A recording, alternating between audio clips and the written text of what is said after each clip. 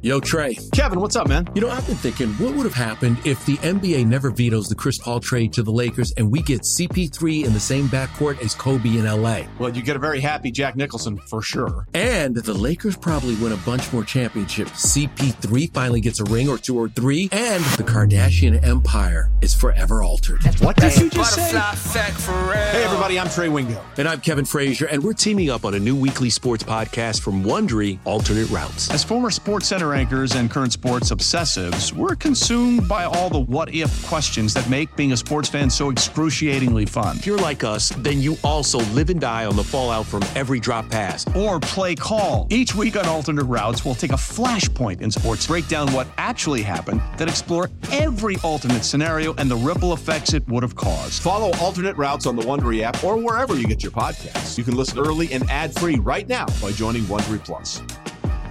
Passion, drive, and patience. What brings home the winning trophy is also what keeps your ride or die alive. eBay Motors has everything you need to maintain your vehicle and level it up to peak performance, from superchargers, roof racks, exhaust kits, LED headlights, and more. Whether you're into speed, power, or style, eBay Motors has got you covered. With over 122 million parts for your number one ride or die, you'll always find exactly what you're looking for. And with eBay Guaranteed Fit, your part is guaranteed to fit your ride every time or your money back. Because with eBay Motors, you're burning rubber, not cash. With all the parts you need at the prices you want, it's easy to turn your car into the MVP and bring home that win. Keep your ride or die alive at ebaymotors.com. Eligible items only. Exclusions apply.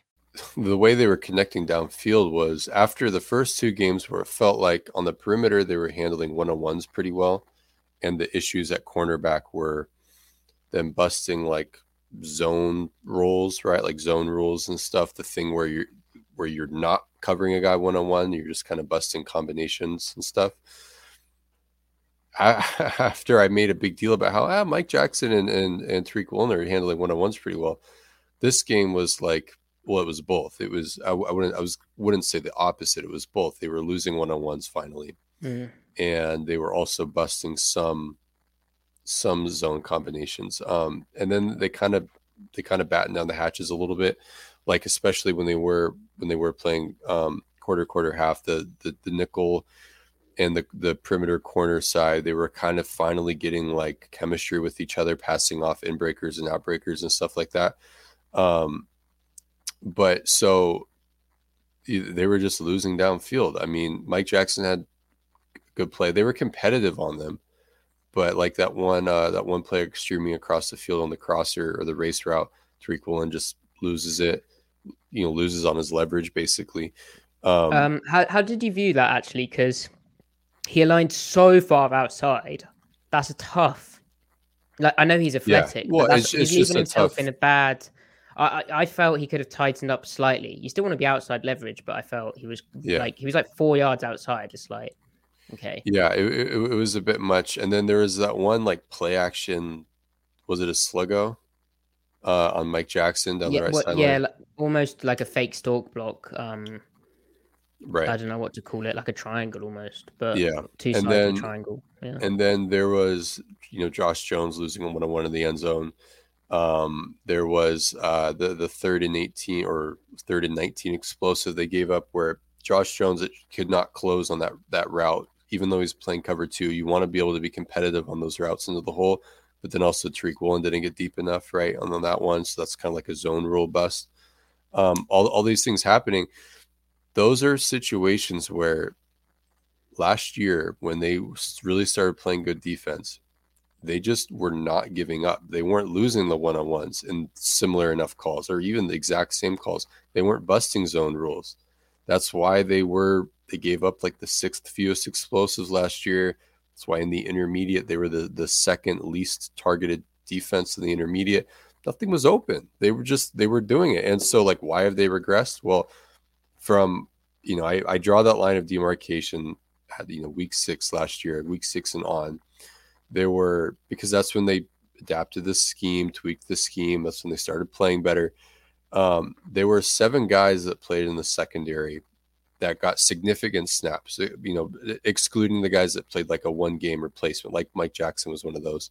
or Josh Jones, but excluding guys like, well, Mike Jackson and Josh Jones. There were 7 guys that played significant snaps. They were Quandre Diggs, Jamal Adams, DJ Reed, of course, Trey Brown, Sidney Jones, and Ryan Neal. There were 7 of them.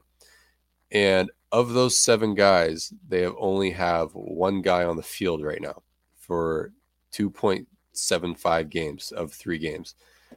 Even going into week 1, they only had 2, and that was Jamal. And then he has a season-ending injury after like the second drive. Or in the second or third drive.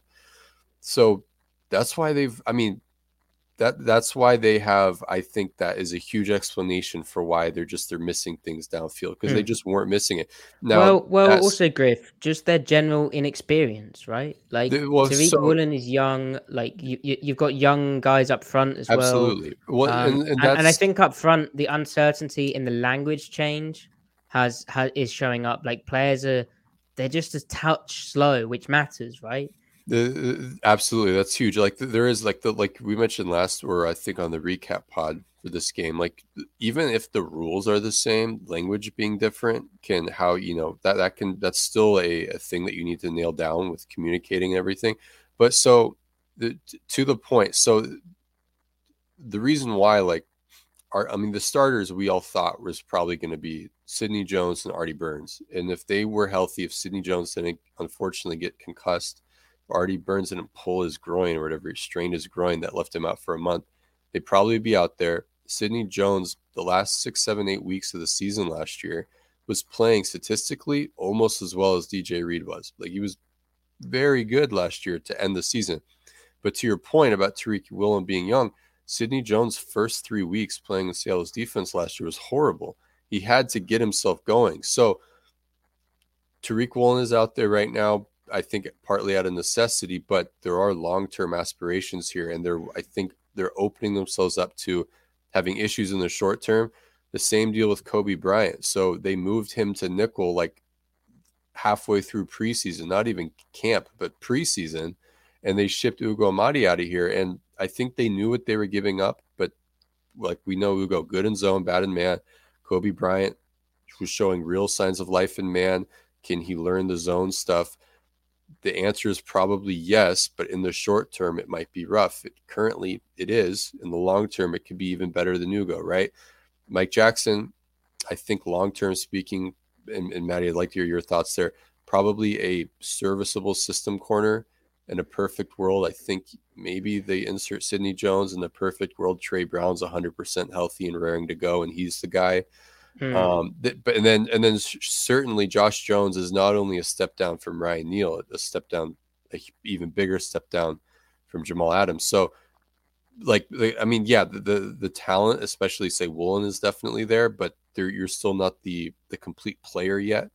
So I think it's still fair to say Tariq Woolen isn't as good as, the immediate alternative, but the immediate alternative can't play because they've been hurt. Yeah. Other than Woolen's, other than 2 massive plays, but other than his getting beat on the crosser, which is against his leverage anyway, even if I did think he lined slightly wide. And then the cover 2 play that we talked about in the post-game podcast, which Pete Carroll also agreed with us on. Hey, it's Kaylee Cuoco for Priceline. Ready to go to your happy place for a happy price? Well, why didn't you say so? Just download the Priceline app right now and save up to 60% on hotels. So whether it's Cousin Kevin's Kazoo Concert in Kansas City, go Kevin, or Becky's Bachelorette Bash in Bermuda, you never have to miss a trip ever again. So download the Priceline app today. Your savings are waiting. Go to your happy place for a happy price. Go to your happy price, Priceline. I thought was really good, like technically and that's why execution wise. And that's why Pete is chilling right now. That's why, he's probably. And Pete said it too. Pete said, I thought this was his best game. It's something which doesn't show up on the broadcast, but he played really well. And then funny enough, like they had a rough first half, right? Well, particularly first quarter in coverage. And then the corners cleaned it up. Like Mike Jackson started playing more confidently. Mixing the coverages in helped a tiny bit more, but they were still playing a lot of middle field close. The other thing which helped them obviously is when you can't stop the run, the team's going to keep running it. Like there's no reason to risk a pass. So I don't know. I think Jackson's okay. He just had a tough, again, just inexperienced. He's up against a crazy mismatch, so he can't play press. Like I saw people saying, like, why are they playing off guys so much? Well, they're trying to mix it up a bit, but also I think Jackson prefers peddling than playing press. I think that's what we've seen from him. Also, like, you know, it's Drake London. Like that is a height, weight, speed mismatch, and he did well in certain circumstances with that as well. It's funny because all the talk of aggressive coverage, like, and that sort of thorny word, that complicated word, they're running cover 3 match, right? They're like the Fangio version of Rip Liz, which Coach Vass has done, which I'm sure you're all familiar with. But he did a great video on the subtle differences between that and Nick Saban's edition. But basically, they're running Rip Liz, and which means you're playing both.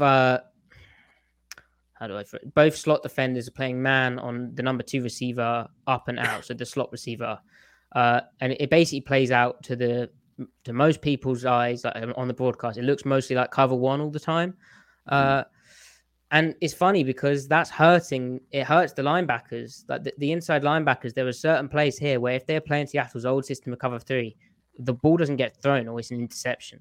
Right. So. Right. There's never the right answer in football, but all of the Falcons beaters were designed for Seattle's new way of playing cover 3 and when they got that look. So it makes sense that when they did go over the middle, which was very little this game actually, but it was when they were in for the most part in cover 3. That's because their linebackers are just hugging the check down now, and we're just going to beat the corner or the slot defender, with an inbreaker. When they did play too high zone, not a lot was going on over the middle because the linebackers were getting their depth, they're peaking routes, they're relating to the route right. I thought Jordan Brooks especially actually had a really good game. Like they threw dagger out this game quite a few times, and he was just on it. He knew exactly which route would be breaking. He tailored his depth to it. It was one of those games where, like, if they played really well overall, I would have been geeking out on what Jordan Brooks did. But it's hard to do that when everything else was so. Well, shitty. I should say everything else was shitty for a lot of the time, right? But there were moments of really good football, and there's moments where you're like, damn, they're going to stop the Falcons here. Like watching it back, like, and then there's a big play or there's a penalty. Like they allowed 11 explosives, and none of them really were scheme. That's complicated as well. But I'd say most of that you can apportion to individual errors, which come from an unfamiliarity with the scheme, an unfamiliarity with pro football in general. Right. And then, also just trying too hard to make something happen. Right. So go ahead. Well, I don't know where I was going with it. Well, okay. So to your point about talking about showing signs of life and how I just criticized, like busting zone rules. Toward the end of the game, Tariq Woolen and Kobe Bryant had some reps handling combination routes to a cover 2 side, where Kobe Bryant is playing the vertical hook, and Tariq Woolen has to be cognizant of what can be going on top of him and still be able to play something in front of him. They had some reps where it looked eerily similar to the chemistry that DJ Reed and Ugo Amadi had passing off routes. So Kobe Bryant's like, okay, I'm carrying the number 2 receiver. Now I'm passing him off. I'm dropping my hips because I see the number 1 receiver drop his hips. So now I'm ready for it. Tariq falls off seamlessly. He's got underneath coverage on the out route. Quandre Diggs has coverage on top of it. It looks perfect. Even an example of that is the play that Tariq Woolen had the interception on to end the half. That's a perfect example there. Also, I'd say you also had Jordan Brooks sinking to the depth of the dig route, because they had three routes in the pattern. So it was like perfect zone coverage from everyone involved, zone match coverage, in fact. So yeah, they have signs of life. The raw talent, at least from Tariq and Kobe, is there. I think that's why Pete is just like, this isn't good, but we're just going to keep repping this. They're going to keep learning their rules, and the talent in those spots where there is talent is eventually just going to rise to the top and will catch up, or the technique and the experience will catch up to the talent rather. And that's why Pete is so relaxed. That said, they got to do something with Josh Jones. I feel like, is that too rushed to say? It's just, he isn't doing anything right. I think that's too rushed. I think Give him another game. Watching maybe. it, I think watching it back, I think he was fine. I didn't get as much negative stuff. He's just out there, you know.